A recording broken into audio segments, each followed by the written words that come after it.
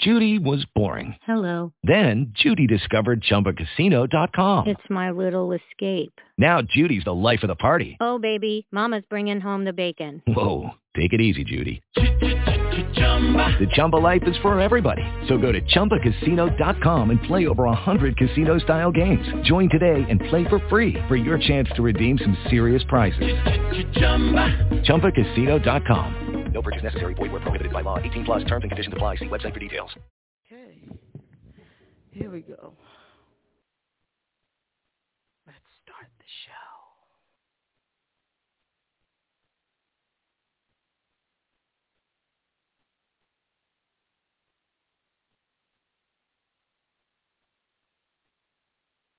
Love. Hate. Men. Women. Community. People. Music. Me.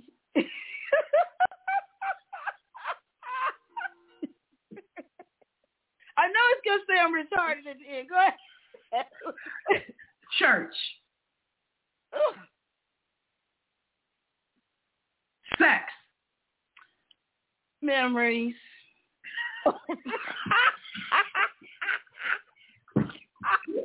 JaVonne, you up. All right. Lyrics. Oh, work. Musical. Genius. Billie Holiday. My mama. Money. Tragedy.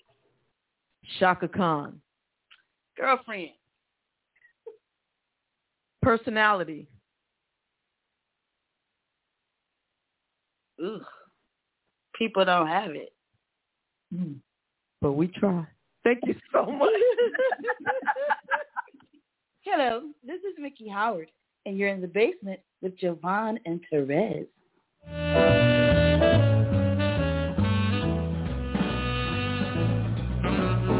Hi, this is Mason. You're in the basement with JaVonne and Terez. Perfect.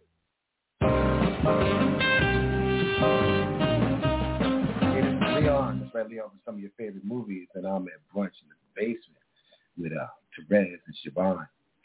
Stay here with me. Stay here with me.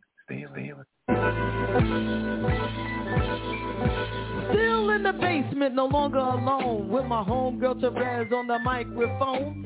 Music politics are just chatting it up. Brunch in the basement, see that's what's up. You never know who might run through. Legendary artists or someone brand new. You miss a lot when you miss one day. At least that's what I heard somebody say. But it doesn't really matter what whoever says. It's always a good show with JaVonne and Terez. Yeah. Brunch in the basement with JaVonne and Terez. Yeah. Yeah. Come on, everybody's a friend in my head. I already know everybody. One day I'll tell you about me and Shaka Khan, but you know. Oh my gosh. Yeah, but she doesn't know anything about it. But anyway. No, she doesn't. She wasn't even there actually. But anyway. All our office though, Jay. I'm gonna send y'all something. I'll get an address. I'll send y'all something. You can send me some cologne, because I mean, you know. Yeah. Just in case I should meet Shaka Khan, I want to smell really, nice. Oh God. Okie dokie, babe. Whatever you say.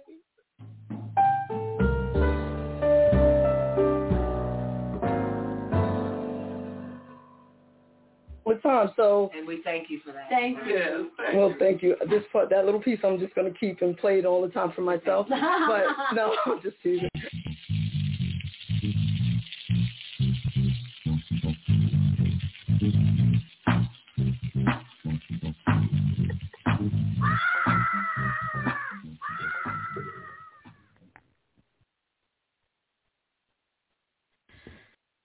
Hey, everybody, so glad you're here. All the people in the front, the people in the rear. Okay, I'm sorry. I just had to go there. Good morning. Happy Saturday to you. Happy Saturday to you. So I'm going to let y'all know up front that we need to keep our sister Terez in prayer. She is not with us today, but hopefully she will be back Wednesday evening. So I don't, pretend that Rezzie's coming, although she's always with me in spirit. So I just had to say that. But Pop is here, and I'm here. And hopefully we'll play some music until a very special person, dear friend of mine, and my pastor is supposed to be stopping by at about noon. So up until that point, it's just us, and you can call in, and please do call in so we could chit-chat a little bit. The number to call in is 347-996-5394. Press 1 or whatever, and I'll know you want to, chit-chat with me. And, we'll make it do what it do. And as Pop says, just remember this.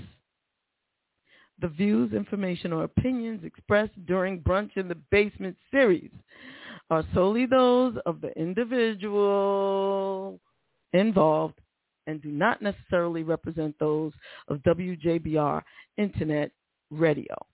I just also want to put it out there, and I want to ask that everybody please either go to Blog Talk Radio or your favorite podcasting listening device. We have 49,012 all-time listens. So it would be really, really cool to bring that up to 50,000. So we need about 1,000 more listens to get us over that hump. So you can go to Blog Talk Radio, you could go to iTunes, you could go here, you could go there, you can go anywhere. We are close to 50,000 listens. And for me, personally, it would mean so much if we could get it over that hump. Now, the last show, which was Wednesday, I was trying to show you all this rapid fire that I had done for Joy Cardwell. And somewhere along the line, I fudged it up, because I was doing too much. So this time I am prepared. And absolutely. Ooh, Pop, wait a minute. Wait, hold on an entire 60 seconds. What is this picture? Ooh, he's so suave. No, for real. Look at that, y'all. I'm about to make my screen bigger just so I could. What is this picture? He's so cute. He's so handsome. He's so sexy. You sexy motherfucker. Yeah, I said it. I did. Good morning, Miss DJ. How you doing, darling? So make sure you all tell a friend about Brunch in the Basement with JaVonne and Terez. We are close to 50,000 listens on the podcasting piece. And we spread out a little bit, so it should be easier to find us under WJBR Internet Radio, all on your podcasting stations. I'm just saying, Pop is getting ready for his Zaddy Day.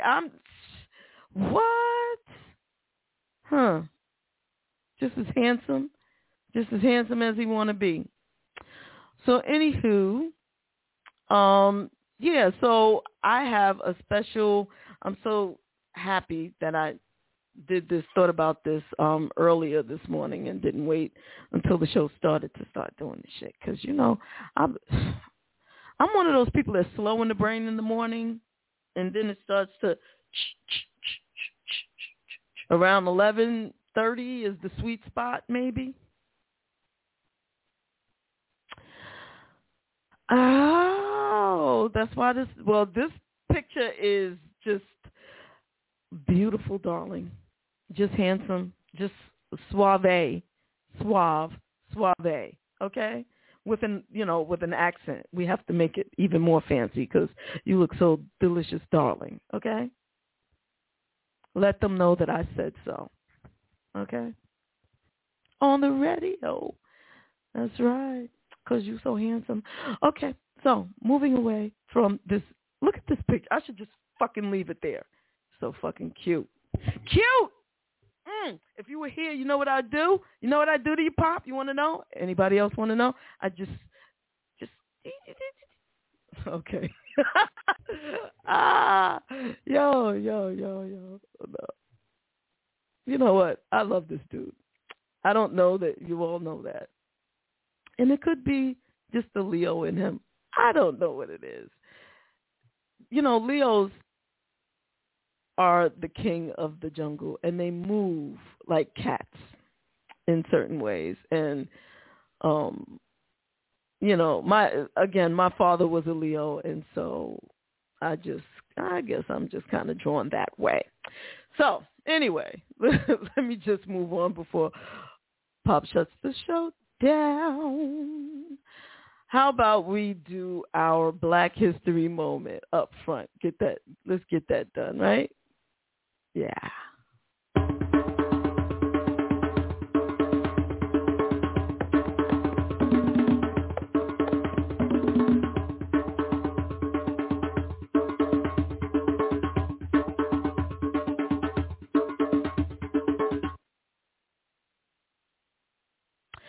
So a Black History moment of today. Yes. This is a man named Dr. Ralph Bunche. A man who can be described as a peacemaker. Nobel Peace Prize recipient Dr. Ralph Johnson Bunche was born on August 7th, another Leo, of 1904 in Detroit, Michigan. Bunche was a diplomat and political scientist who is remembered internationally for his work as the chief mediator for the United Nations during the Arab-Israeli conflict, in which he received the Nobel Peace Prize on December 10, 1950, for the 1949 Armistice Agreement. He is the first black person to receive the Nobel Peace Prize. Bunche was also involved as a mediator in other major conflicts around the world. In 1968, he became the United Nations Under-Secretary General.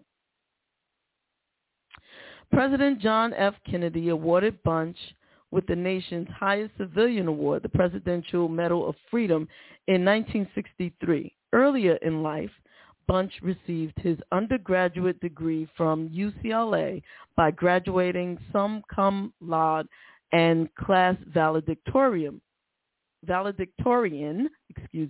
1927. He earned his master's in 1934 from Harvard in political science. He was the first African American to receive his doctorate in political science. He later did postgraduate anthropological work at the London School of Economics and the University of Cape Town. Before completing his graduate degree from Harvard, Bunche started teaching political science at Howard University, where he served as chair of the Department of Political Science from 1928 until 1950. Bunche was active in civil rights and served for over 20 years on the NAACP board. He and his wife, the former Ruth Harris, had 3 children, Joan Harris Bunche, Jane Johnson Bunche, and Ralph J. Bunche, Jr. Bunche died on December 9th, 1971, in New York City at age 68. And this has been our Black History moment. I'm telling you, miss a show, miss a lot. And Pop wants you to know that if anyone wants to run into him tomorrow at the Dominican Day Parade on 6th Avenue and 42nd Street, bring flowers, okay? Bring money. You can bring cash. But more than anything, bring your love and give Pop mwah, mwah, much love, much, much love, okay? Be on your most ratchet behavior this weekend. He said if anybody wants to run into him, you take that as it comes, darling. Run into him for his birthday. I love you too, but nothing but love for you, baby.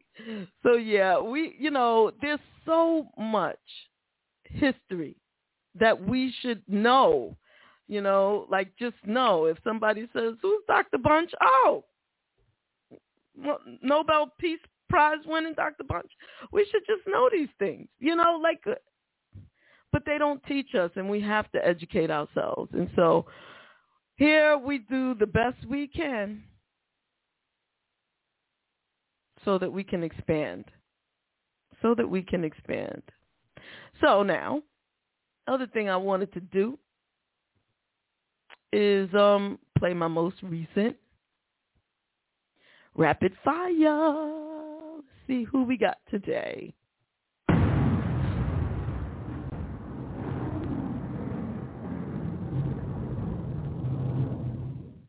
Mm-hmm. How it works is that I'll say a word and you say the first thing that comes to mind. Now, I'll do 5 words. I'll do 5 words and then JaVonne will do 5 words. But don't be scared. We got you. Okay. I am be scared. Just whatever. There's no wrong answer. So no, there are no wrong answers, and it's just to give people a peek behind the veil, like what's going on in your head a little bit. Okay. Love. Jesus. Music. Black people. Power. Community. Family. God. Everything.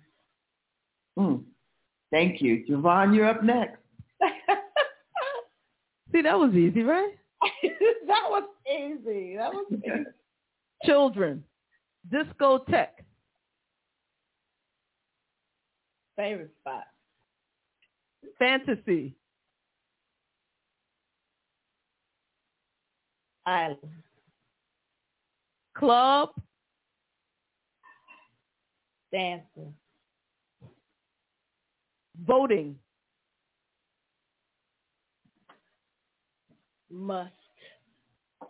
All right. Well, thank you very much. Hi, this is Ann Nesby, and you're in the basement with JaVonne and Terez.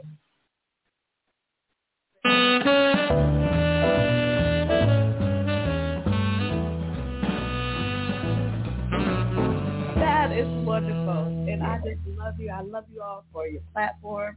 I love you for your hearts. And all those listening, I just want to tell you thank you for how you've supported us and you kept us in mind over the years. And God bless you. And stay whole, be well, and trust God. Thank you. Thank you for that. I love you all so much. Please stay safe. All right. Yep.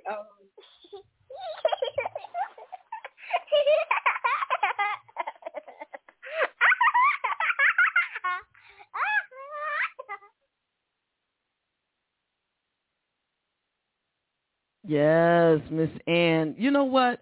As I was going through that video to see, what I wanted to throw on there, she was dropping so many jewels that day. So definitely, if you have an opportunity to look back at that show when Ann Nesby was on, I'm going to be editing it down by the end of today as more so and put it up there Also, if you look at our YouTube page, I have singled it out so that the rapid fire pieces are easy to find in alphabetical order by first name. And the videos that I've been able to so far edit down to just the interviews, those also are under just interview alphabetically. So see how simple that is? And yeah, is what over, sweetheart? I don't know what you're talking about, but it's not over. Terez is not here. I'll say that. But I'll say that she's not here on the show. She's here, but she's not here on the show. She will be back hopefully next week. And then Terez can tell y'all for herself where she been, what you doing, where you at. You got plans. Don't say that. Now, speaking of music, no, the show is not over, honey. I was just playing a little rapid fire. So speaking of music, there's 2 songs that I would like for you to listen to and let me know what you think. So this is like, for me, a make it or break it type thing. So what you doing and where you at? If you got plans, don't say that.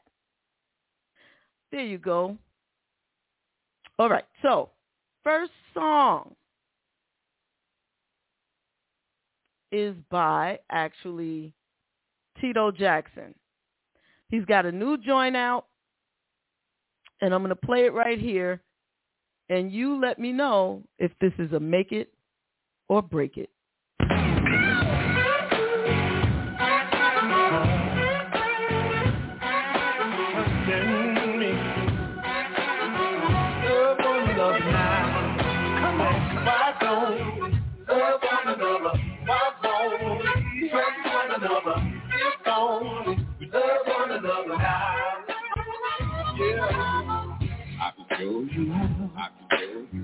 Change your direction, make a new connection to everyone.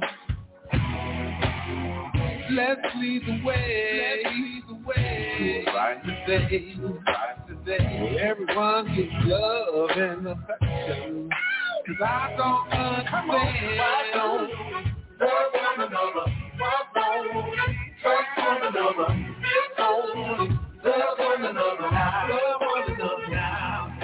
Why don't we walk with one another? Why don't talk with one another? If only we love one another now. Yeah. Together we stand. The body was lost. What unites us all is sympathy, love. Today is the day we chase the hate away. I let them know we're not afraid to rise above. I don't understand why we don't love one another. Why don't trust one another? If only love one another now. Love one another now. Why don't we walk with one another? Why don't talk with one another? If only love one another now. The way to save a generation, unite all the nations around the world. Now is the time to change your mind. All you gotta do is open up your mind. Come on, why don't love one another? Why don't trust one another? If only love one another now. Why don't we love one another? Why don't walk with one another? Why don't talk with one another? If only we love one another now. Love one another. Come on, trust one another. Love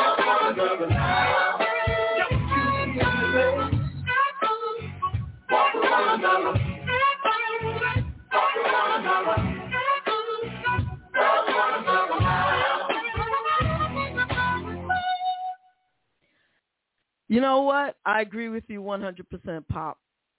I agree with you 100%. It's like he needs a rap bridge. I agree with that 100%. But otherwise, it's a nice mellow groove. What do you all think about a particular song? That's Tito Jackson, formerly of the Jackson 5, brother to Michael and Janet. Reminds me of NPG. Yeah, that harmonica is saying something. Yep, definitely. I want to play another song, if I could find it. Don't worry, I ain't singing today. Somebody commented, and I saw David Sosa, how you doing, love, with his beautiful voice. I gotta send him that track because I gotta send you a track, David. Remember the song I was talking to you about before, that I sent you before. I actually played it with the video, and somebody was like the music, the lyrics are nice, but JaVonne, that was very brave of you to put it out there publicly because you can't sing, and I get that. That's why I'm sending it to David, so David can, because you know what? Nona Hendrix once said, when someone was saying how great her music was, she's like, Patti LaBelle is singing on it. She said, I could have wrote A, B, C, D, E, F, G, and Patti would have made it sound like, although, you know what, Nona is the dopest of the dope songwriters, I'm just saying, but she did have Patti singing it. And yeah, and also, I've written songs and let people hear them, and they sound terrible. And then when Cheryl sang it, the same people hear the same song, they'd be like, "Oh my God, that song is so dope!" Like, you see, always hating on a player's voice. I don't know what's up with that. Anyway, here is a young lady. New power generation, yes, I get that. You know what? Maybe I will make a rap and stick it in the middle and send it to Tito and say, this is what you need, bruh. Or Queen Latifah could do it. Probably would make more money and get a lot more attention than if I did it. That's true. This is true. Yes, she did the Alphabet song on Sesame Street, and it was dope. Well, David would definitely embody the track. You bring a little something else to the track. Yeah, something else, all right. It's something else. So here is a remake. And just so y'all know, so I want y'all to keep your fingers crossed on this one. First of all, this song is a remake by not only one of my favorite singers, and this is one of my favorite songs, but the original is by one of my favorite people who I've been talking to get her on this show and to get her back on the show. She was on the podcast times previously, and she just hasn't been on this live stream situation. So just think Evelyn Champagne King. She and I have been going back and forth, so we trying to get her get a time when she can come back on the show. Yeah, just a little cray. But yeah, so keep your fingers crossed. We're working on that. And here is Sierra with Love Come Down. I hope I'm pronouncing the young lady's name correctly. Yeah, so make it or break it. Let me know what y'all think.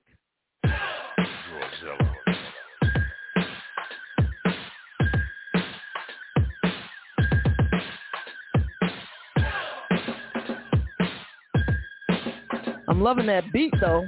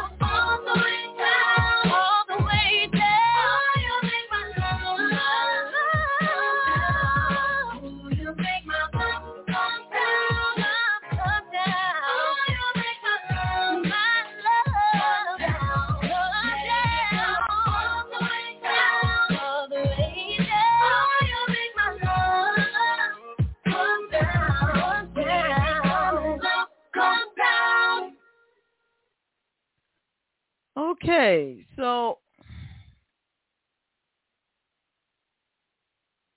yeah, I like the beat. And you know what?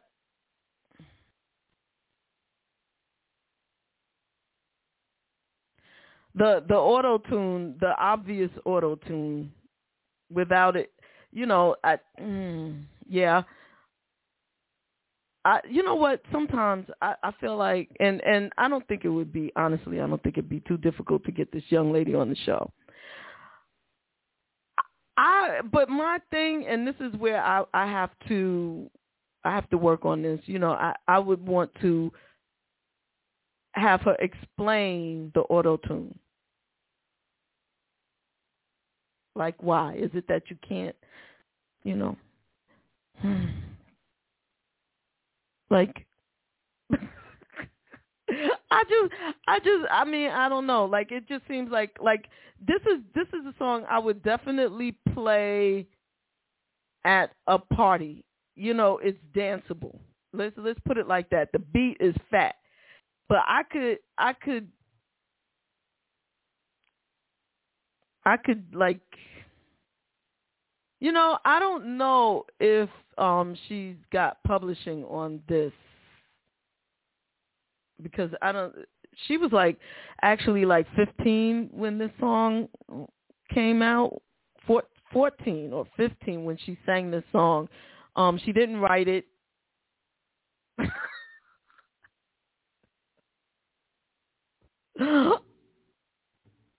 Really, Pop, is that bad? But he's too cute. Yo, Pop, you got me losing it here. Yo. Who wrote Love Come Down originally? You know what? I don't remember the name of it off the top of my head, but whoever it was a brother. I love the story.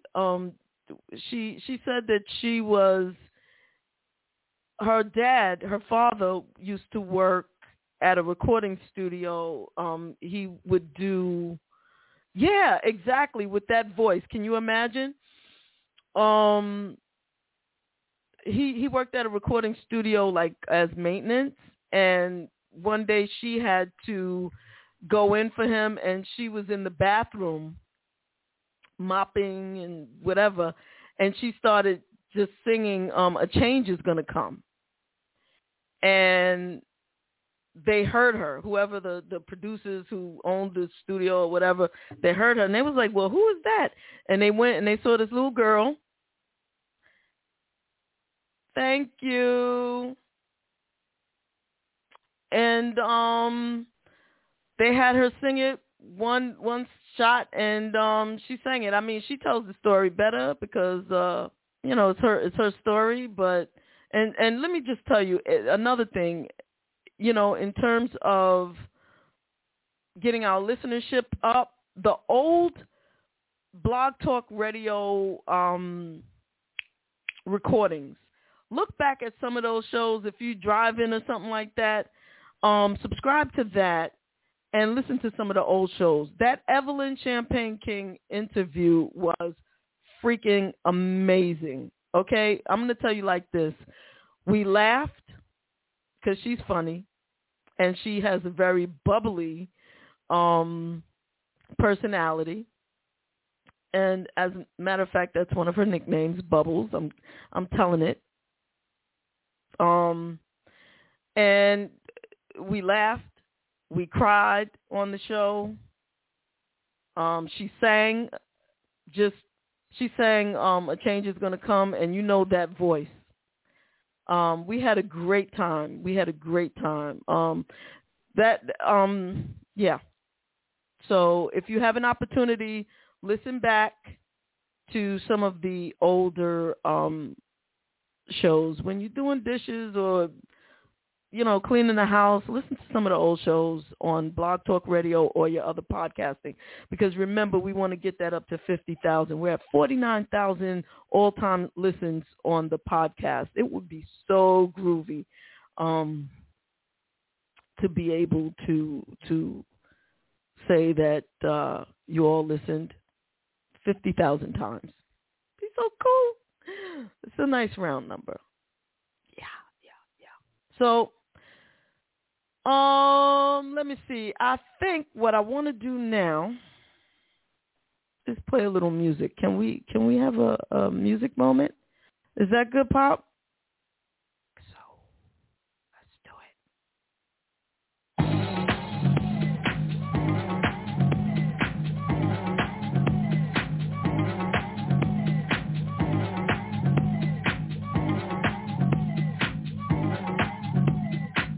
Anybody cleaning up today? Need a little something upbeat?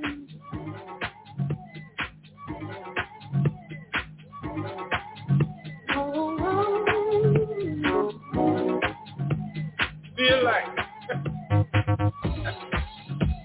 Come on.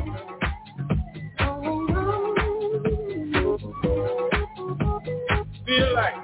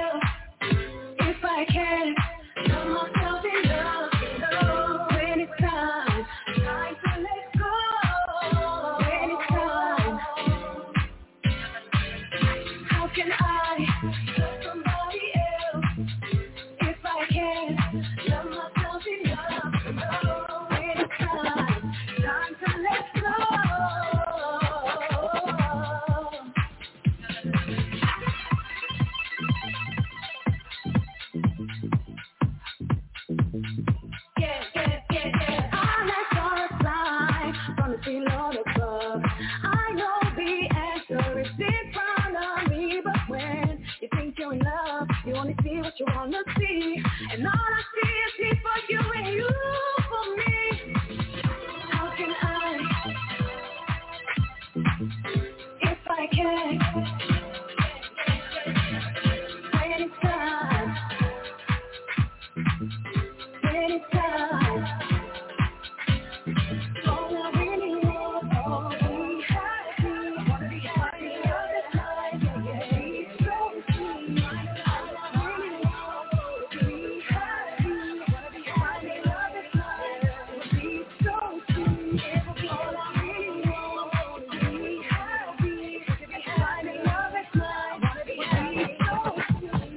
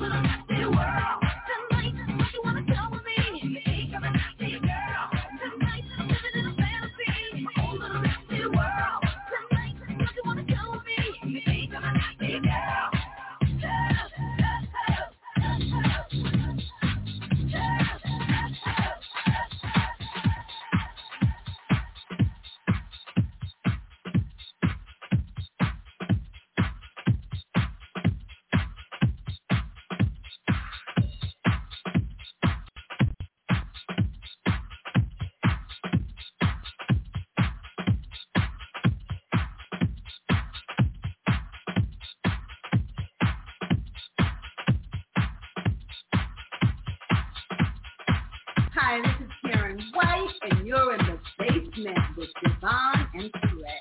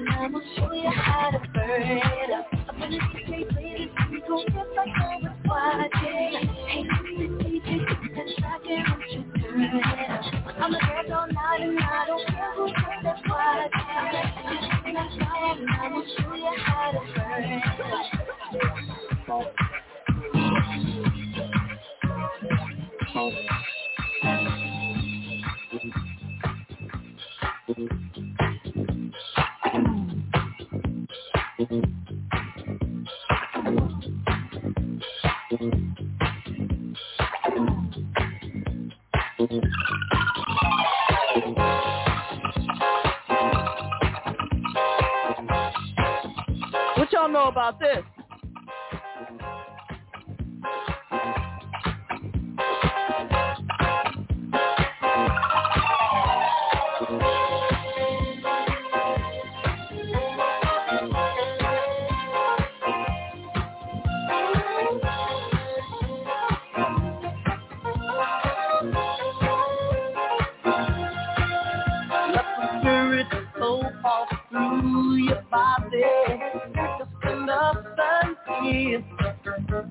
Involve yourself, you're free to follow.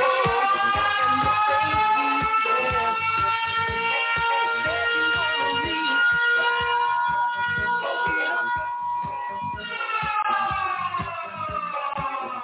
reach. The music is tied on the disco ride. The feeling's right and the music is tied on the disco ride.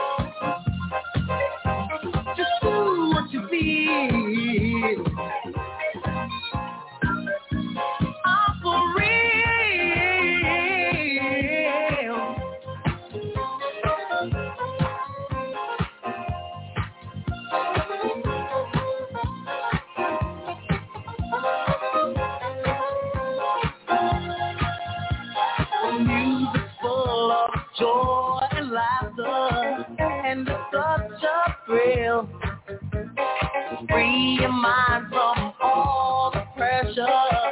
Head on up the hill. Said you wanna reach the sky. So get up.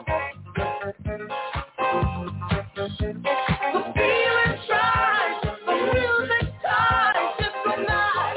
Dance tonight.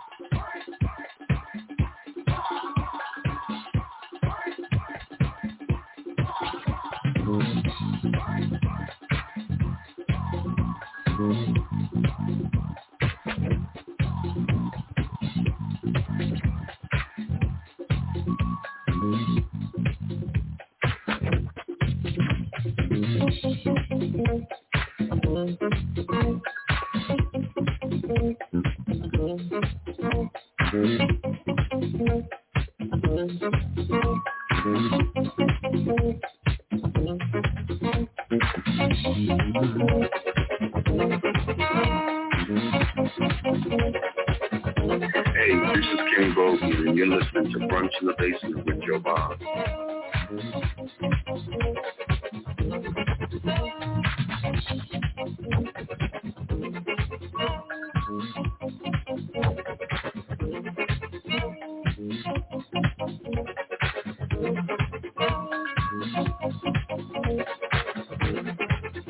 Hi, this is CC Kinston, and you're listening to Brunch in the Basement with my girl JaVonne.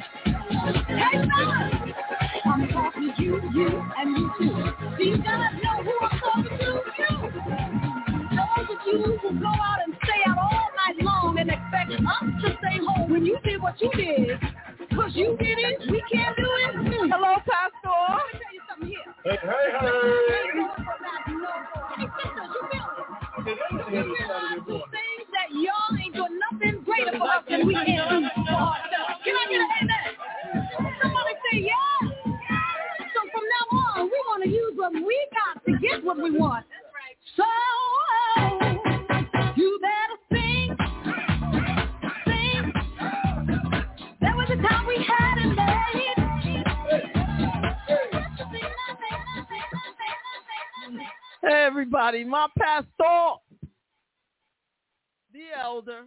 What up, Jay Strong? Kevin E. Taylor. Look, that's fresh Saturday morning sweat. I only came out from outside for you. I 5 miles in this morning. Look, you got the house T-shirt on, ready for the house music or what? I'm just saying.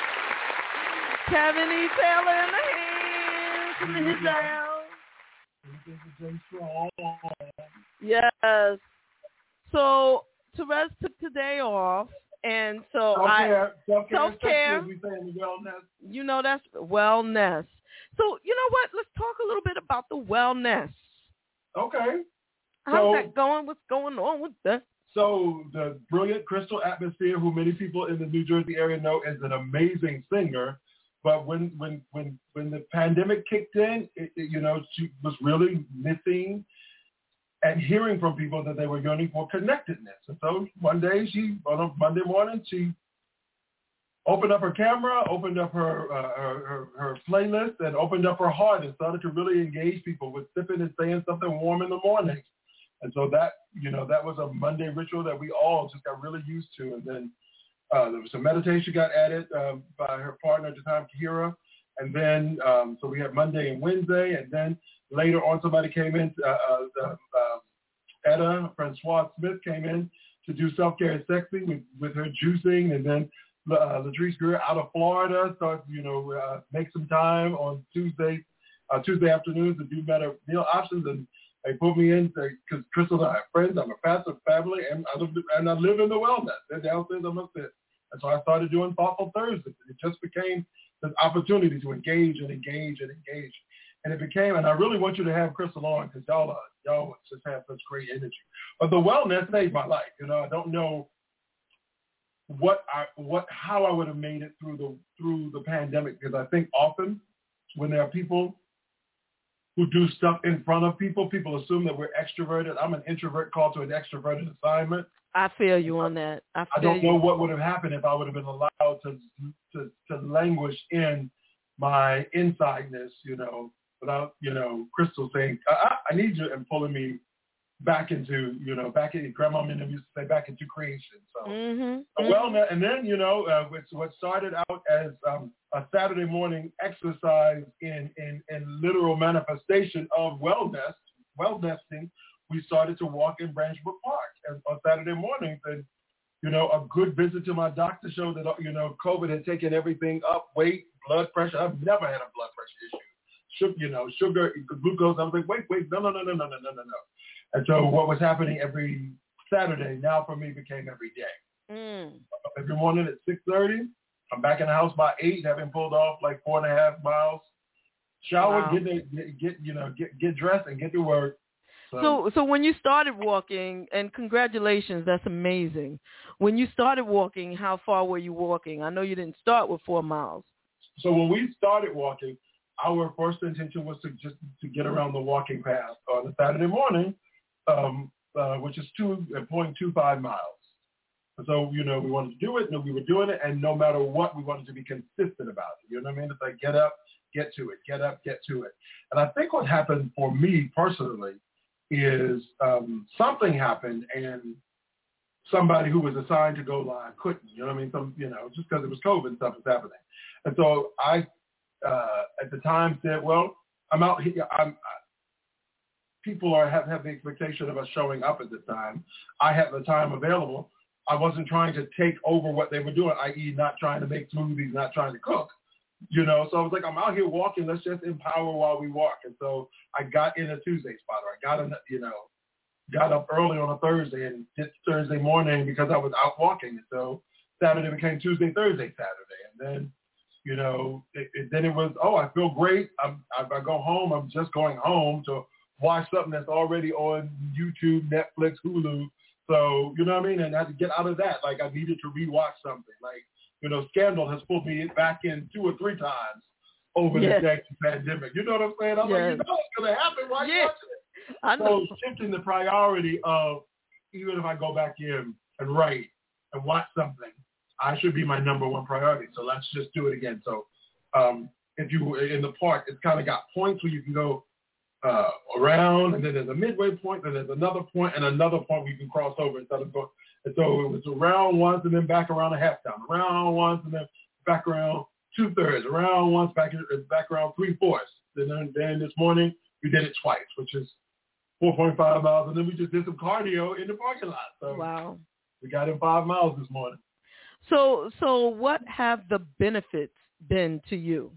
So according to my doctor, your spirit, everything. So according to so first and foremost, for my spirit, what the wellness has done is just really lifted me.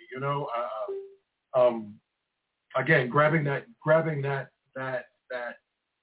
introvert and pulling me outside and reminding me how much I love to walk, reminding me how much clear air can do for your head, allowing me to remember that even though I'm introverted, I'm very much a people person. So, we can walk around me and Crystal Atmosphere and Tracy Africa, my daughter Freddie, our friend Tanya, and we would just be going around. And then, it becomes a good morning to people. Good morning, because you see them every day.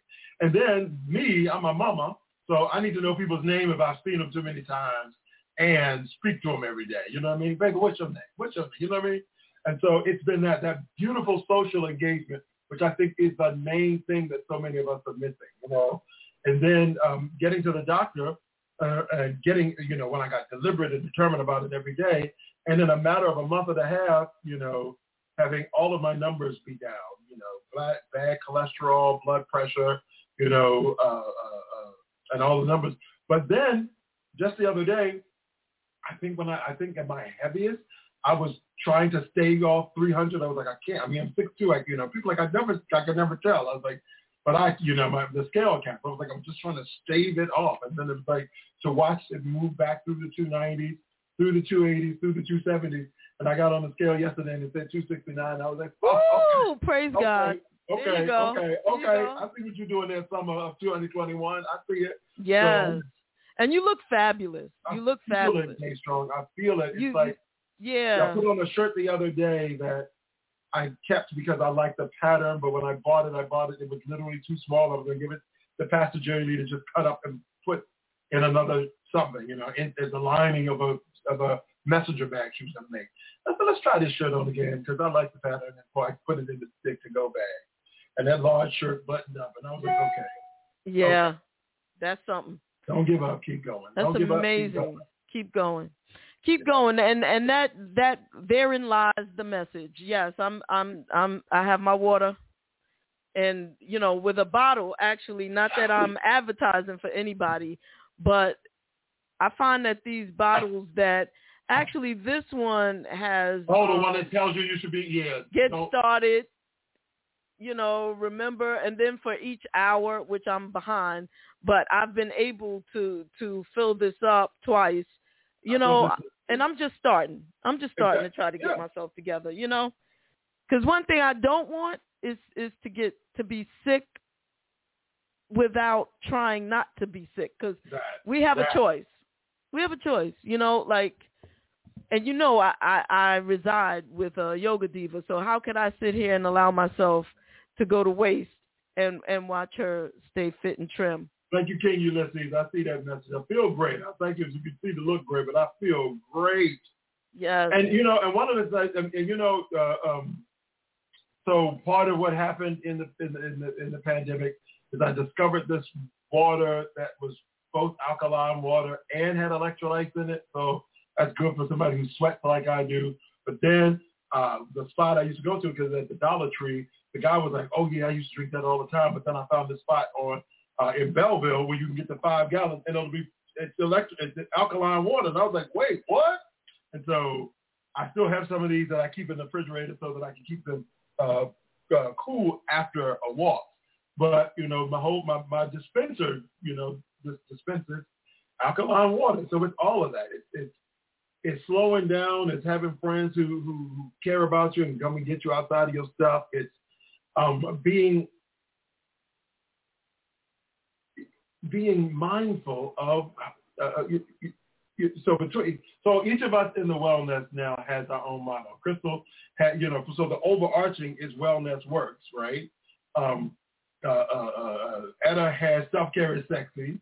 Latrice has make some time, but times felt like the seasoning. Mine is support is the verb. And the overall, and then on Saturdays we do our wellness, #wellness walk. So it's just the ping of just kind of all of that noise. That you're going to have the ping of the noises, that disturb your peace, and you can create peace with them as well. So bing, make sure you walk, bing, make sure you have some water, bing, somebody said something about some stuff they put in their water that makes it not so mad, but I was like, Crystal Light is the same thing, I drink 3 or 4 of these a day, and one of them is full of Crystal Light, so that it feeds that Jones of the sweet, but it's sugar-free, so it doesn't make anything peak, and all the bells and whistles that needed some sort of reward for all of this. Some sort of sweet, got it, and it didn't cost me a calorie. Right. So it sounds like you've also changed the way you're eating. So here's what's crazy, Jay Strong. How about this? When of all of the things that the doctor said that shook me, she told me that I was diabetic, and I was like, I'm not that person. I'm not, sweets and cakes and da da da da da da da. She's like, well, this is unusual. So tell me what's going on in your diet. And I probably could eat 10 pieces of fruit in a day. I'll do like a half a chicken and grab 2 apples, and a bottle of water, da da da. And then she's like, oh, no. You do. She said, so what has happened for you over the years is that all of that natural raw sugar has just, become pure sugar in your system. And it's not having the healthy effect that you think it is. We think, instead of eating chips, grab a bowl of grapes. Instead of, going to eat something that is not right, have an apple. Yeah, but if that's, no carbs and there were meals that was almost fruitarian, just kind of like, I'll do an apple, a banana, some grapes, thinking I was getting some balance. And so what ended up happening is Dr. Eileen took me, we went on a fruit fast because she's like, let's see if this is it. So I'm waiting to go back to it next week. But I know that my glucose and all of that went down when I did. So it was a matter of you stopping the sugar. It was a matter of me stopping the fruit. Wow, isn't that something? Right, because out here I am thinking I was eating well, but I might not have been eating balanced, especially in hot weather. I could all the weight on me. I owned it. I earned it. I paid for it. Mm-hmm. But in the summer when it gets really hot, I know that there are times I don't want to turn the stove on. I don't feel like eating anything hot. So I could see myself with a bowl full of fruit and be like, now I'll do a grapefruit. Now I'll do a banana. And so I probably had whole fruit days. She's like, yeah, that's not going to work for your system. You need some protein in there. There's such things as good carbs. So the learning to eat well was learning to eat better, was learning to eat balanced. Yeah. I think the best diet is a balanced diet. And it's hard to get that balance because we all have our favorites. And then in the back of our minds, those messages of fruit is good, this is bad, and this is right. But too much of anything is much of anything is bad, including fresh fruit. Yeah. Yes, I'm a witness to that. Amen. So there that goes. Amazing. So it's finding the balance. It's getting that bag of spring mixed of salad, grabbing a whole big handful of. You got a salad this big, put a little cheese on it, put some nuts or something in it, put your favorite salad dressing on it, but don't swim in it. And then there you go. You get the crunch and the sweet and the healthy and the green and the raw and you cut up get a chicken breast, which a lot of times when people end up getting those rotisserie chickens, just cut a piece of the breast off and cut that up and put it in the salad. Now you happy and satisfied. Exactly. So you said something. You kind of brushed over it really quickly. You said something about writing. Are you writing again? So I'm working on, and this is really funny. The universe got jokes because I was working on a book called Self-ish, Get Full of Yourself Without Guilt. And it's unpacking the idea that many of us who are the doers, the responsible ones, that person in our family, in our community, on our job who's always pouring out to other people, often find it uncomfortable to take care of ourselves, self-care, self-worth. We're almost kind of giving out because of something longing in ourselves. And then when we start to stand up in that truth that we deserve better, I desire what I deserve and I deserve what I desire, and doing the work to take better care of us, people can almost kind of assume us out of the way. Like, yeah, I know, but come get me. Oh, yeah, I know, but you got the money. Yeah, I know. And so I'm unpacking self-worth, self-image, self-sabotage, self-discovery, self-sufficiency, all of this from the perspective of people trying to tell you people softly telling you not to take care of you is some self-ish. It's the ish stuff of people trying to get you to put you further down the list so that they can be your priority. You know what I mean? People who spend your money, people who accommodate for your time, people who assume that you were coming to get them, people who, even in really healthy, good relationships, sometimes you have to establish new boundaries and new parameters for people, because your friend will come in your house and go through your closet on your way to the club, and it's like, wait, you didn't come to the house dressed, you just assume you were going to my closet? You know what I mean? Interesting, yeah. Kind of check in with you again and get full of the idea that that everything in your priority list needs you at the top of the list. But if they want your A game, you got to bring your slay game. Did y'all hear that? The slay game? Y'all need that. I need that. You up and taking care of you first. Walking out the door and going out to play. I'm ready to go. I'm sorry, but I have to hashtag that. That's kind of hot. Well, thank you. Yeah, bring the slate. But you know what? You've always been a master of the language. You know how I do. Let me do it real quick if you're gonna do that. I gotta. It's got to be like self-love and yeah. I'm trying to do an acronym. Self-love. What's the A for? I'll figure it out before we finish out. Yes. That would be fun. I'll figure it out. Yes. Okay. Yeah. Oh, your play game. Simply living as you. Wow. Ooh, dang. You know what? You are just like the master of the linguistics. Simply living as you. Slay. They don't like it. Let them go. I ain't doing too much. I'm simply living as you. And it's funny. And that's your slay game. When you say to somebody else, it's simply living as you, slay. And when you say it about yourself, you say, I'm simply living as me. It's a slam. Slam. Hello. What? Can I tell y'all that this man with the English language just beats it all up and just, I mean, give him a challenge. Why don't you? You know? Yeah, the Lord, I parked you in the right spot. Yeah. Let's talk about that for a minute. Your love of words. Let's talk about that. So, I have often started speeches at colleges, you know, at corporations, any place I've been asked to speak. I've often started with I was born a fat, black, asthmatic, gay nerd in the project of Southwest DC. And somebody even asked me once, they were like, even after, you know, you look up there and there's plaques and stuff, they're like, why do you still say that? I said, because otherwise, dressed well and speaking well, people assume my story this way. So I got to take you this way and show you how we got here. And, you know, the beauty of that little nerd boy who found a dictionary in the trash one day, how that little Merriam-Webster dictionary got in the trash in the project, I still don't know. And using words like recalcitrant and obsequious at 10. And you know, I remember saying, my mother said one time when I told my brothers they were being so recalcitrant, she said, I don't know what that means, but I don't like it. You know, she was trying to, and I know what she was doing. She's like, come back down. I get what you're doing, young man. You're going to talk to your brothers over their head. And so, hey, Queen Wendy.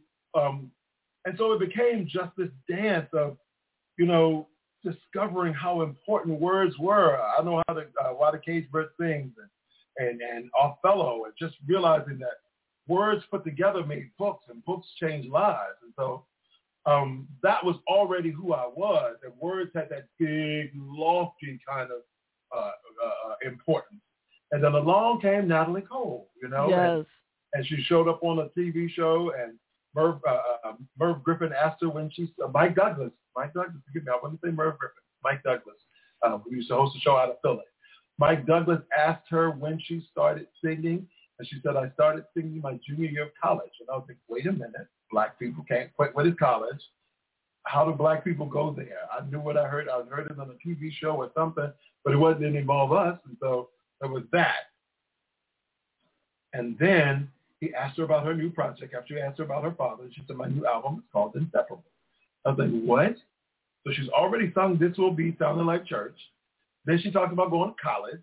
And then she uses a word that literally starts to crack the crevices of my skull. It's like, what? Like that emoji. It's like, you know, it's like that gif. And it's like, ah. I was like, what did she say? Inseparable. You know, if you're old enough to have gone to the old school of education, in order to incorporate a new word into your vocabulary, you had to spell it, define it, and use it in a sentence. So here's the album cover telling me it's Inseparable. Spell it, you know, define it. So I pull out my dictionary, you know, two people that think bound together in an eternal bond, never separated. Oh my God, okay. But how do you use it in a sentence? Dun, dun, dun, dun, dun, bum, bum, inseparable, and my skull exploded. Yeah. We're like a flower to a tree, like words to a melody of love. There's no way we could break up. No words that could make us blow our thing, because we're just boom, boom, boom, boom, inseparable. So between inseparable and rectified, which is in This Will Be, I'm so glad that he found me in time. I'm so glad that he rectified my mind. I was like, what does that mean? By the time she went off television, I was in love with Natalie Cole, who gave me permission to be okay being in love with words. I didn't have to be in love with old books. I didn't have to, you know, go around to my friends and say, I read Shakespeare. I read Maya Angelou. I have all the volumes of James Baldwin's work. You know what I mean? Because that's the way I read all. I would sit around and read dictionaries, read the Britannica Encyclopedia. That's how I thought I lived in that skin before Natalie J. Strong. And then it could show up in 3-minute songs.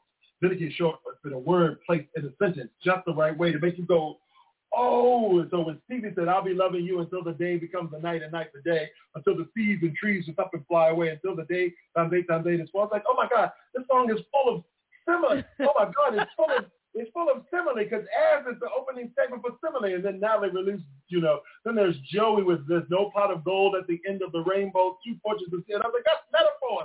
Oh my God. So I was an 11-year-old nerd who could explain that nerddom now to people in song.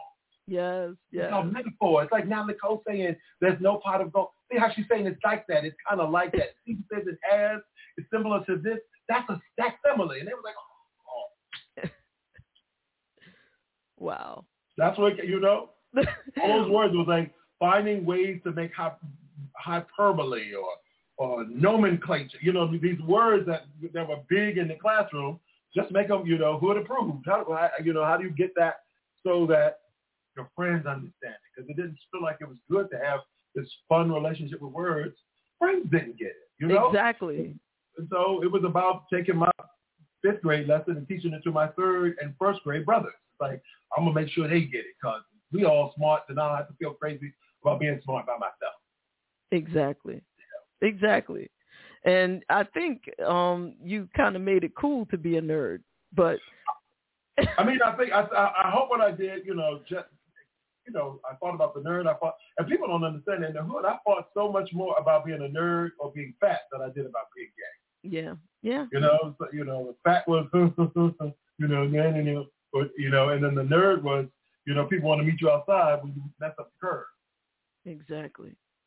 You spoke about a very, very important relationship, or what started out as fandom and became a relationship. Oh, let me help you out. There you go. Oh, bam!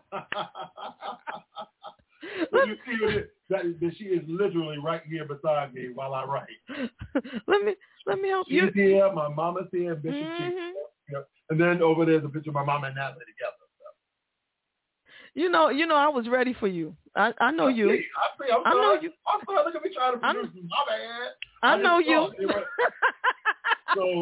So I mean, Jason, when I talk to people about like tomorrow, my sermon tomorrow is infinity and beyond, because it's like the idea that we believe that we want more, we expect more, we hope more, wherever we are in our faith. Somebody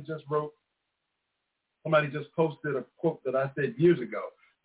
God's not going to give you a lot if you are miserable with a little, And I'm just trying to get us, Black folks, us LGBT folk who have been broken and bruised and talked about, tattered and torn, to believe that there's a reason you're here. And what is the thing that you're called to do? What is the thing you want to do? And what would you do if you weren't afraid of other people's response to you, right? And so that little boy who saw Natalie Cole that day, after that, there were times when I thought, I think I realized early on that, though there was nobody on afternoon or late night TV that looked like me, I used to sit on the couch when my brothers would come in and say, Kevin, you can't come outside today because my asthma allergies were so bad that if he sees humidity on the wrong day, I could go outside and sneeze and then hospital for weeks because it would induce that level of asthma attack. And so I would be in the house interviewing on my mama's couch, be like, welcome to the show, everybody, because I just love the idea of being able to say, ladies and gentlemen, please welcome Miss Natalie Cole. And she would sit down, because I knew so much about her, I could talk to her. So just as I learned about people, I would interview them because I knew what the answers were. And so I even had a time, I don't know if I ever told you this, I had a time where I had a dream about Natalie Cole. I had a dream about 12 or 13 that she had a child early on, like in college or something, out of wedlock. And Nat King Cole gave that child to his number one fan to raise it because Natalie quit. And now that she was well on her own, she came to get that child, and that child was me.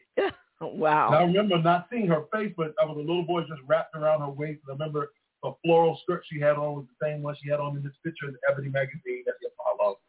Then I got up almost kind of laughing because I was like, I didn't want to not my mama to not be my mama because she was my mama. You know what I mean? I loved it. But I said, Mama, I got your number book, and I worked out Natalie Cole's name, and the number is 707. She's like, I said, I dreamt about it. She said, you probably dream about that every day. And I was like, and that night, when the number came out, it was 707. My mom was like, ooh, baby. Wow, look at that. Hey, King Walt. My mom was like, baby, next time you dream about her, you should let me know. And I was like, I just told you, I don't do it all the time. And so all of that.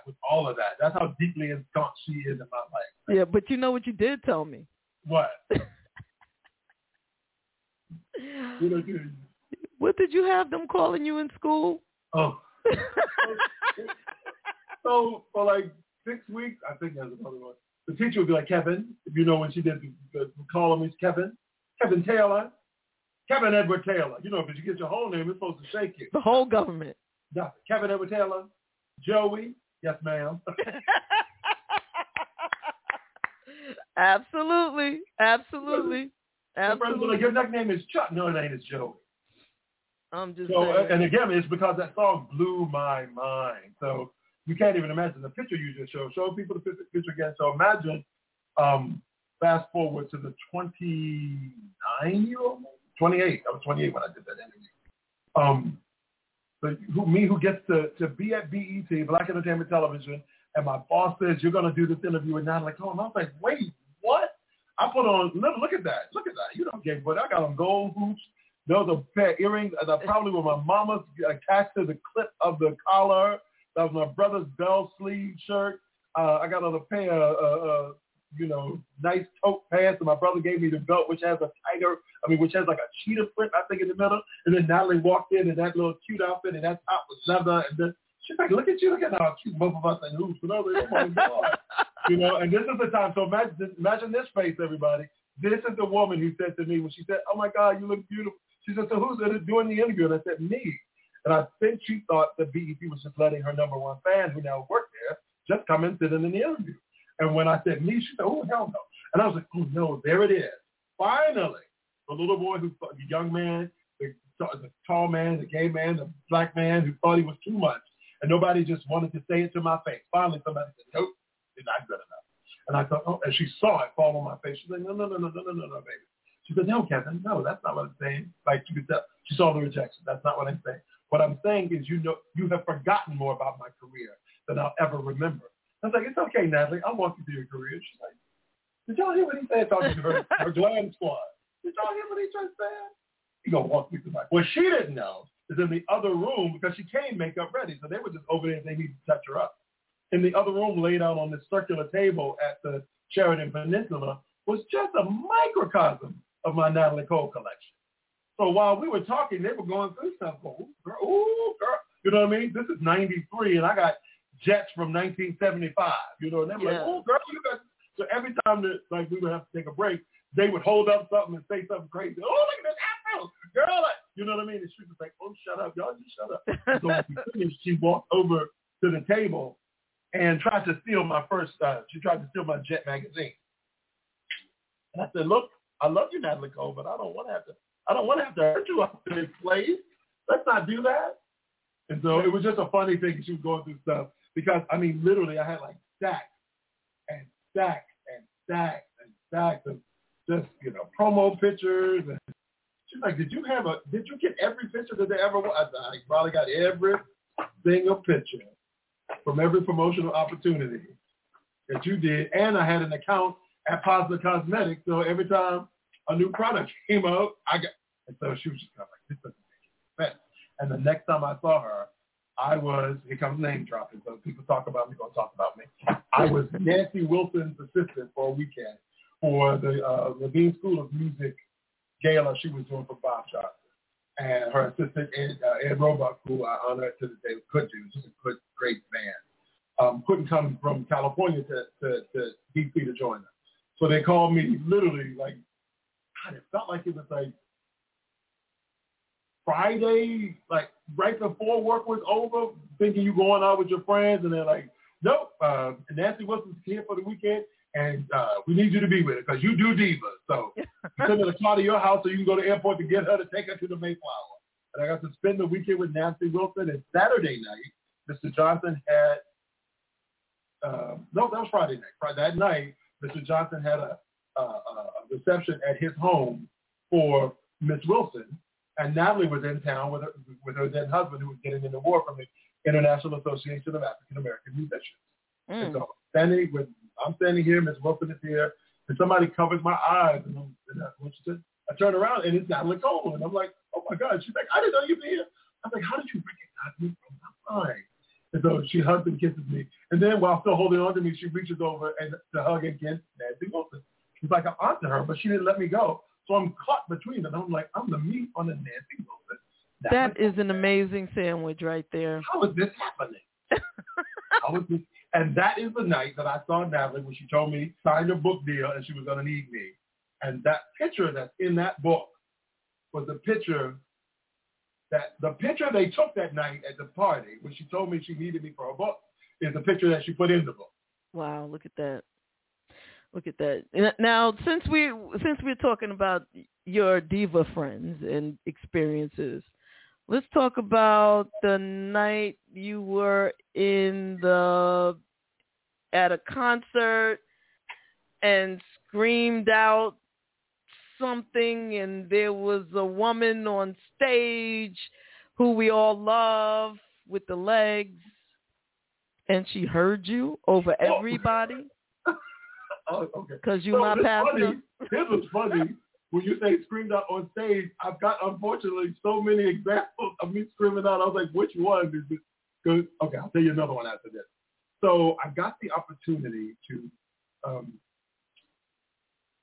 I was doing a show called Lyrically Speaking for BET. So Natalie, this interview with Natalie was for a show I got to create called Lyrically Speaking. After Natalie came Luther Vandross, after Luther Vandross, I was prepared who came. Then Anita Baker, then Lena Horne, then Patti LaBelle, then Stevie Wonder, then Patti LaBelle. And then we got me and myself and Bernard Dickerson, Holtzclaw, who is my executive producer. We flew to Bremen, Germany to see Tina Turner in concert. And it's funny, I said to people, I never heard of Bremen, and I've been in Europe before.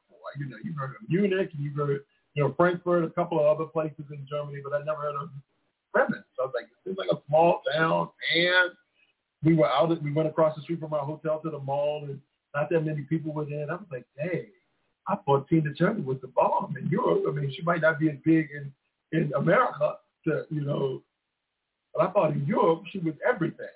And so we went back and took whatever. I think I probably bought an outfit or something to wear to the concert. And then we get in the car to go to the show, which is at a football stadium. So everybody I didn't see in town was at the. So it must have been prepared for Tina Turner Day because everybody was there, right? You know what I mean? And you just don't even, anybody that live. You got to not just be in cities, but you got to live near an RFK Stadium in D.C.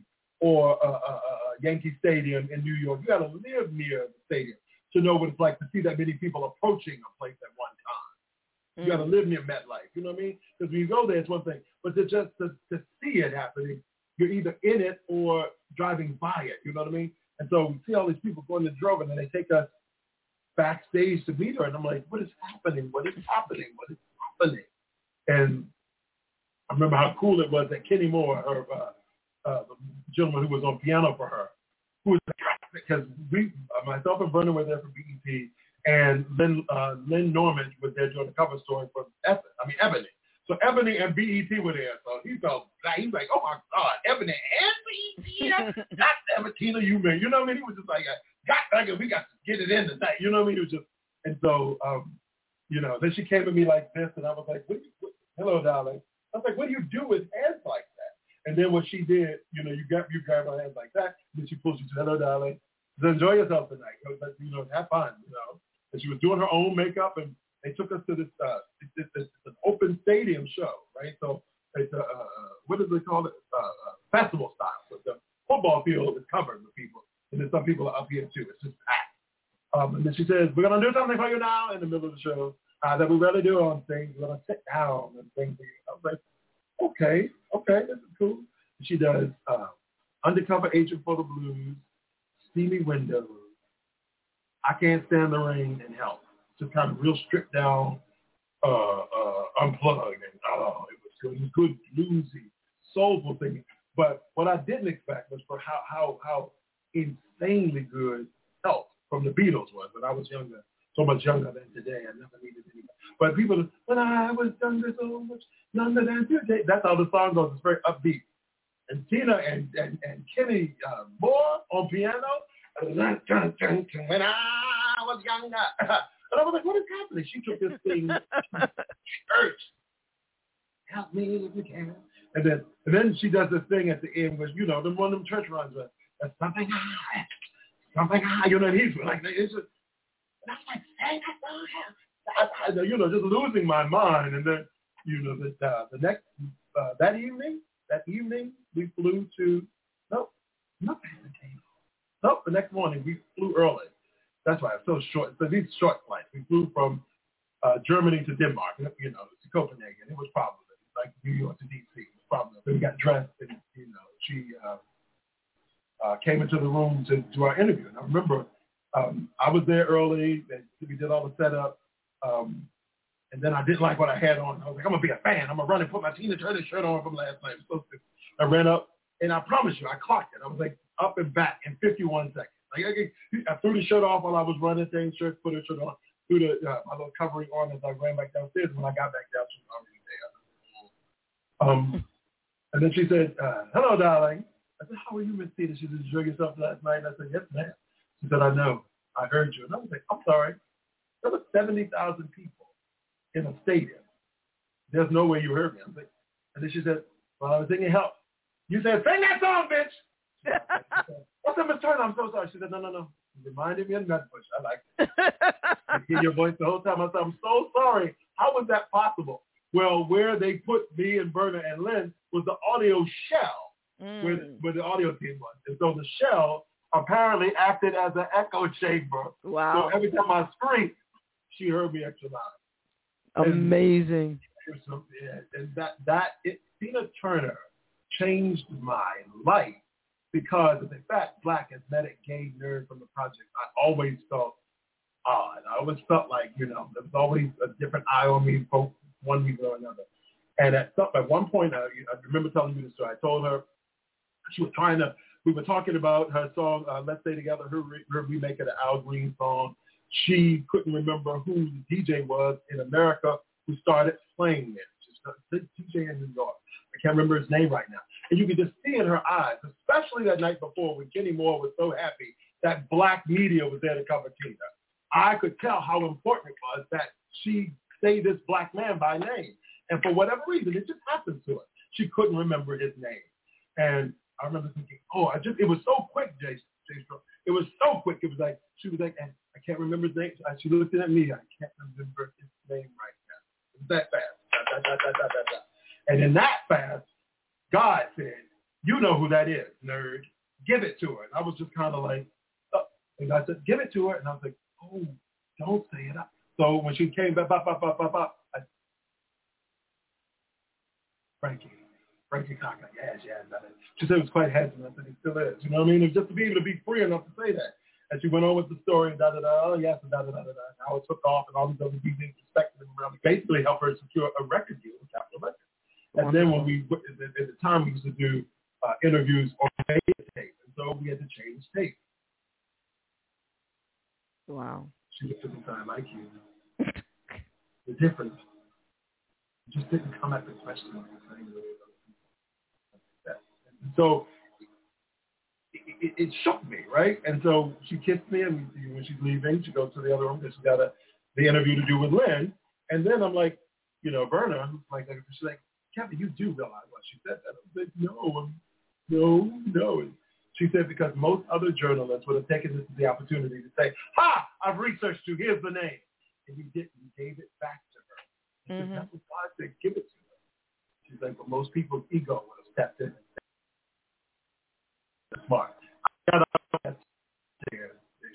I walked out of the Hotel Intercontinental in downtown Copenhagen, Denmark, and ugly cried walking down the street. I don't even know if people saw me on that Sunday morning what it must have looked like. Because I was like holding onto the wall crying so hard because now I made sense. Because Tina Turner said, you're different. I like it. That's beautiful. Not some, you know what I mean? It wasn't a little pat on the head. And I remember when we started, before while I was working that, like, this is Tina Turner. She's been interviewed by a million people. God kind of gave me these kind of directives on how to move in it. So to hear that voice to say, give it to her, and realize that's what it meant. When I got out there, I think I walked for like a half an hour.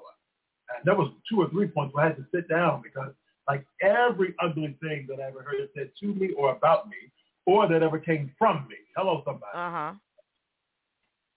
Coughed up. It regurgitated out. It just, I'm so, Tina rectified my mind. Hello. Well, I want to ask about one more picture right quick. Okay. And then we're gonna move on to something. But I have to address this. Of course. Do tell. So this is Chaka Khan in the green room at BET. She had come to do Video Soul and this was after we had already done Diva Week. She was there for Diva Week. This time she was, what was out in like 95 Jay Strong? Because she spent the whole day there. Rolling Stone came to BET to interview her there. It could have been when the Epiphany album came out. That's it. It's Epiphany. It was one of my favorite words. I was like, listen, yeah, it's the Epiphany album. She was there so long that other media came to us. She's like, I'm going to be at BET all day. Come here. So she made the white journalists from Rolling Stone, the white journalists from the Washington Post and the New York Times all came to BET.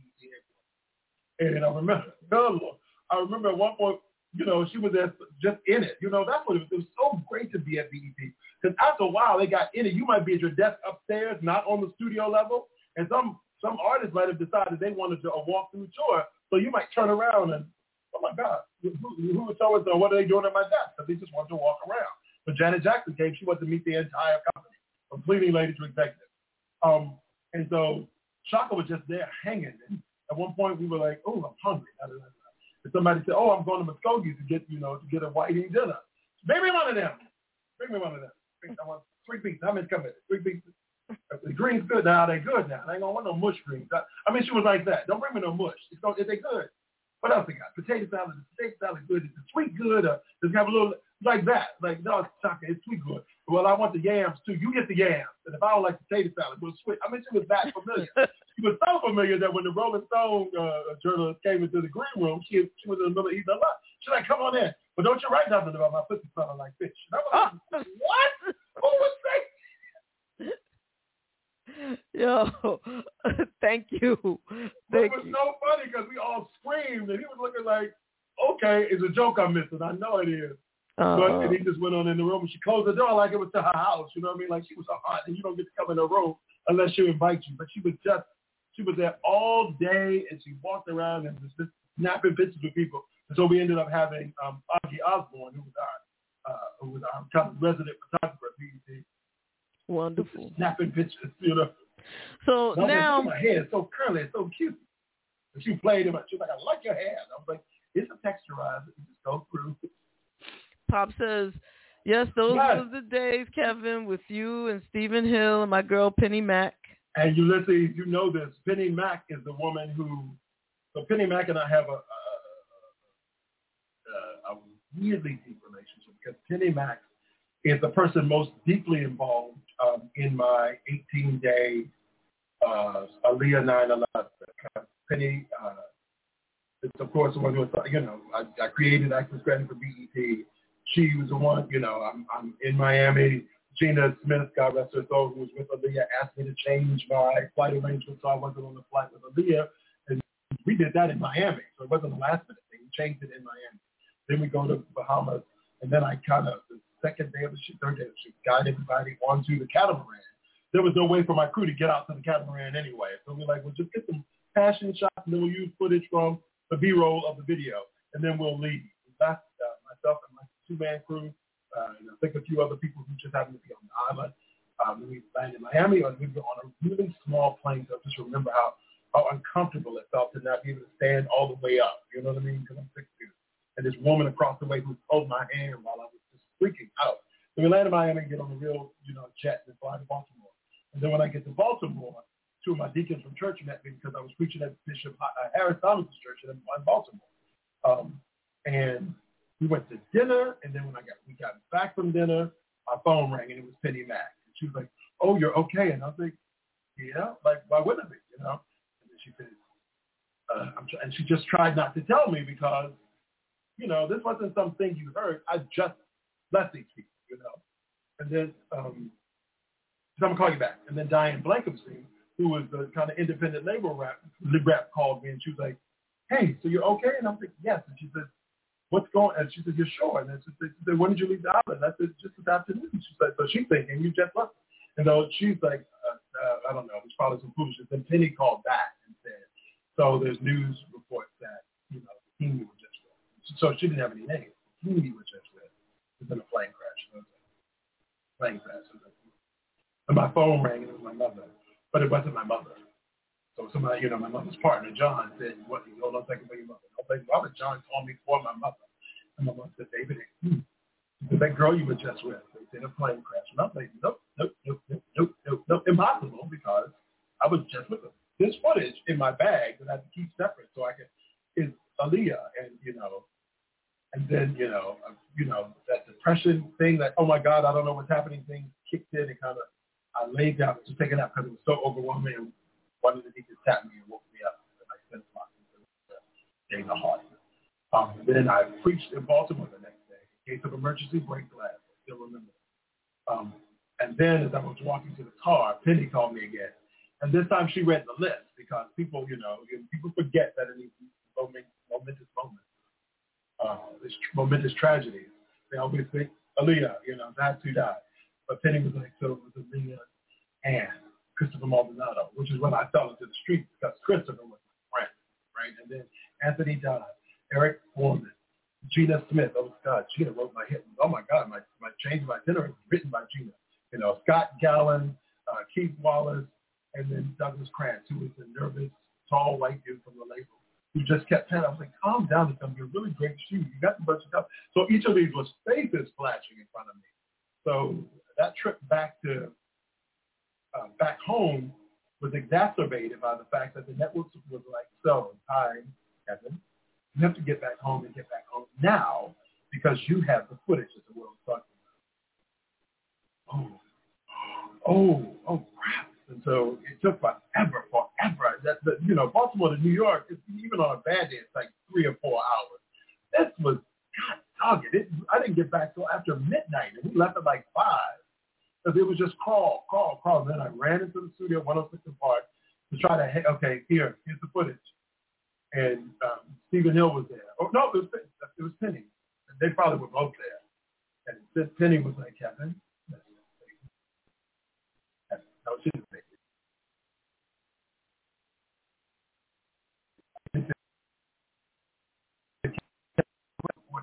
You have to stay here tonight at EDL, edit, do the EDL, which is the editing decision list.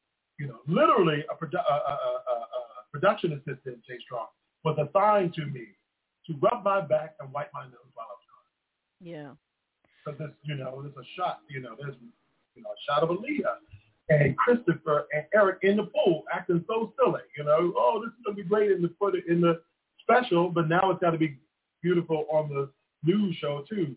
And then, Barry Hankerson, who's involved in this thing now that's going on with the state. I remember his one request is that, Kevin, I know you have a shot. But a shot that includes everybody that died, I need you to not have that. I was like, I wouldn't have that shot because I wasn't even conscious of it. But the last shot that I got walking everybody onto the boat was Aaliyah, Eric, Chris, Anthony. I was like, oh, crap. Oh. Literally, if you freeze the shot, there was a shot with everybody but Douglas. So, yeah. And Penny played a special role in that. All of that was crazy, the funeral and all that. And then trying to take care of me, trying to make sure my brain doesn't snap, Then Penny, 3 weeks, 2.5 weeks later, says to me, are you ready to travel again? And I'm trying to figure out how to take care of the stress in me. But I say out loud, of course I am. Nothing happened to me, right? Like, I don't get to say I'm not well. Nothing happened to me. So on Monday night, Penny said, I need you to fly out tomorrow. You're going to L.A. to do the access credit for DMX's Who We Be, and Jagged Edge had a song called Goodbye. And so get on a plane. She said, so prepare to pack. You'll be on a flight in the morning. Because, you fly to L.A. early, you get there early, right? And so I'm on an 8:46 flight out of Newark. She goes, oh, that's ridiculous. That's ridiculous because you live in Harlem. It would take you longer to get through New York to Newark than it will to get to L.A. So she's like, let me change that. She gets me out of LaGuardia.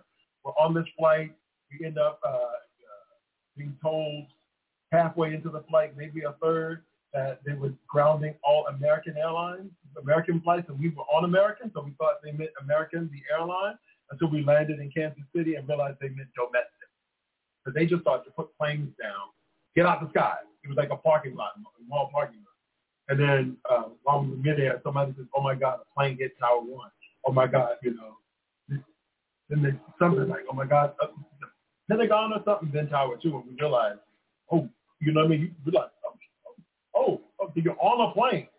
and because they didn't know what else was a target, they thought that people forget that they were worried about Chicago and Dallas, just any tall thing midway. And so they took everything out of the sky.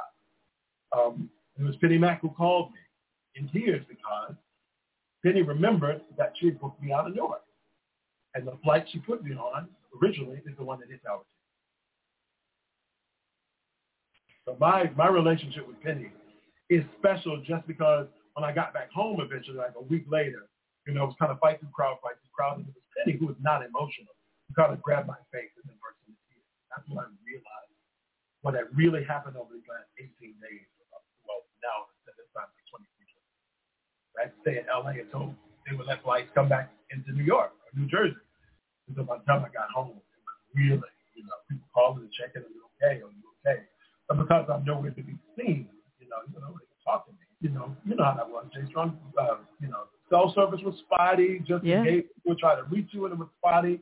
So it was a real mess. And so Penny McDonald will always hold a real special place. Yeah. That's it's coming up on 20 years.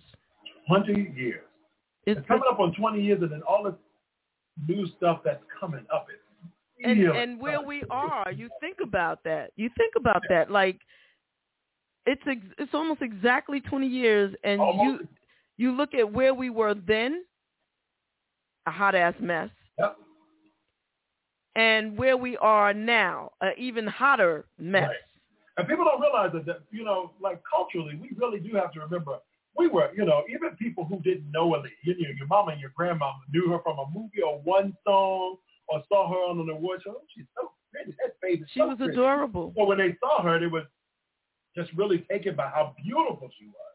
So we were still grieving that when 9/11 happened. So yes. We got pummeled. There were some people who didn't for whom the Aaliyah light didn't come on. For the black community, it was 1,000 people across the street from the church.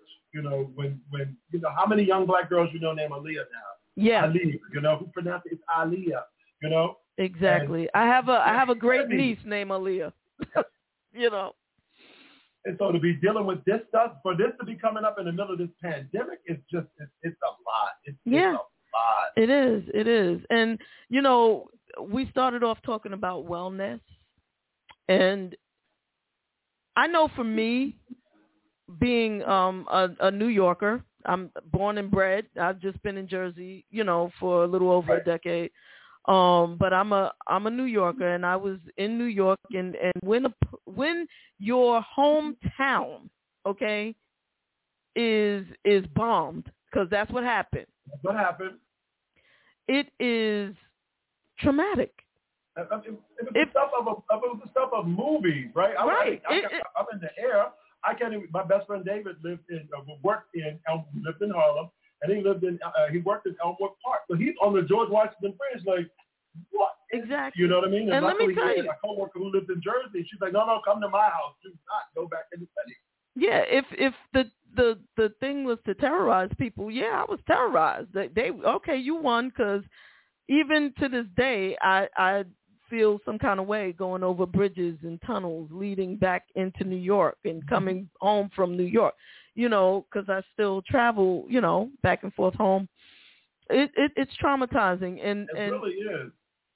And how many times you still got family there? I go in for special events, but how many times are you going into New York and some stupid, special effect moments from a movie revisits you? Like in the Holland Tunnel, and it's like, and I'm praying the whole way to the tunnel, don't blow a wall, don't blow a wall, don't blow a wall, because some stupid movie did that, because it's New York. It's the setting for so many movies about so many terrorist acts and so many Martian attacks and so many shifts in the weather that it's like sometimes it's traumatic going into New York. I'm praying the whole time, Jesus.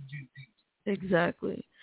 I just want to say that what you experienced, and there's a thing called survivor's guilt. And that stuff is real. It's as real as anything that's tangible. What we experience. emotionally and spiritually is just as real as any of that. And so I'm so glad that you are in the wellness and so that you wellness and in the well. I'm so glad to be well nested and well rested. Exactly. And you know, I don't have to tell you anything about ensuring that you are at the top of your hug list.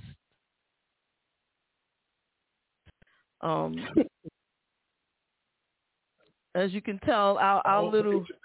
Each and every one of y'all, listen, I don't care what you do while you're doing the work of taking care of you, do that. If it's turn on some music and dance in the living room, if it's walk around your block, if it's turn your phone off, do whatever it takes to make sure you are taking care of you, period. Exactly. Tell everybody how they can follow you, find you, and support you. So find me at IG. If you Google Kevin E. Taylor. If he's black, he me. Right? There's a Kevin E. Taylor who's an artist out of San Francisco. But find me. My IG is Kevin E. Taylor. My Twitter is Kevin E. Taylor TM3 because the artist has that. But if you look for Kevin E. Taylor, you're going to find me. Let's connect. Let's converse. Or look up the wellness. Is where you can go. Exactly. Buy his books. He's an author.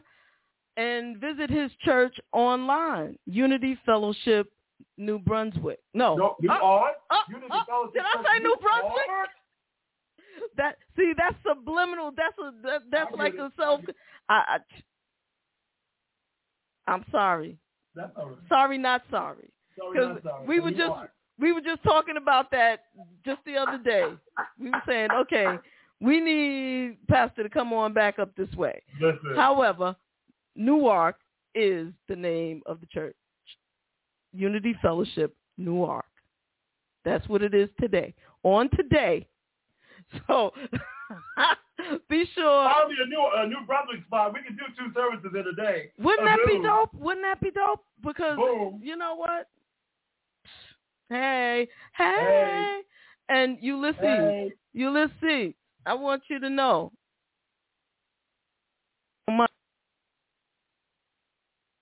Yes, but check out your email. Something. The Christmas fairy, not the Christmas fairy, the birthday fairy is coming through. So I love you, and since I won't be able to see you, I gotta, hook you up in some kind of way. I gotta reach out and touch you. Love you. Mwah.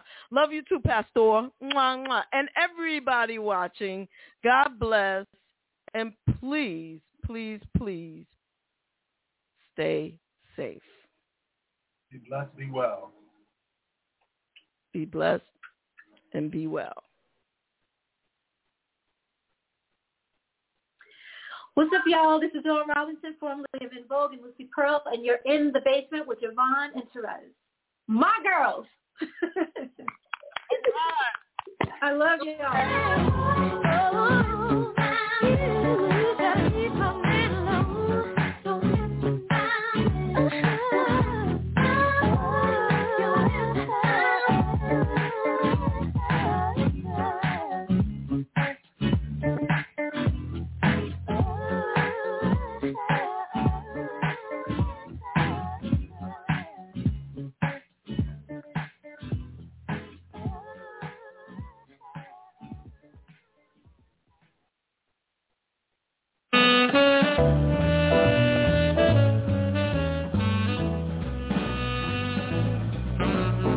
Hi, this is Mason. You're in the basement with JaVonne and Terez. Perfect. It's Leon. That's right, Leon, from some of your favorite movies, and I'm at Brunch in the basement with Terez and JaVonne. Stay here with me. Stay here with me. Still in the basement, no longer alone, with my homegirl Terez on the microphone. Music politics are just chatting it up. Brunch in the basement, see that's what's up. You never know who might run through. Legendary artists or someone brand new. You miss a lot when you miss one day. At least that's what I heard somebody say. But it doesn't really matter what whoever says. It's always a good show with JaVonne and Terez. Yeah. Brunch in the Basement with JaVonne and Terez. Yeah.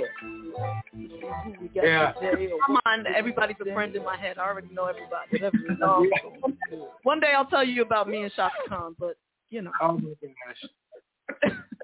Yeah, but she doesn't know anything about it. But anyway.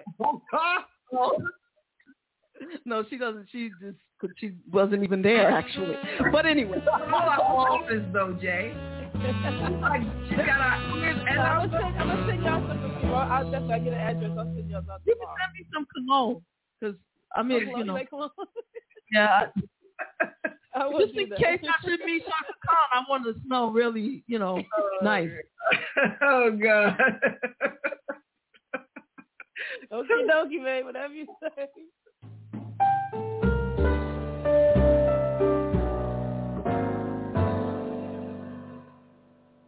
Time, so and we thank you for that. Thank you. Well, thank you. This part, that little piece, I'm just going to keep and play it all the time for myself. But no, I'm just teasing.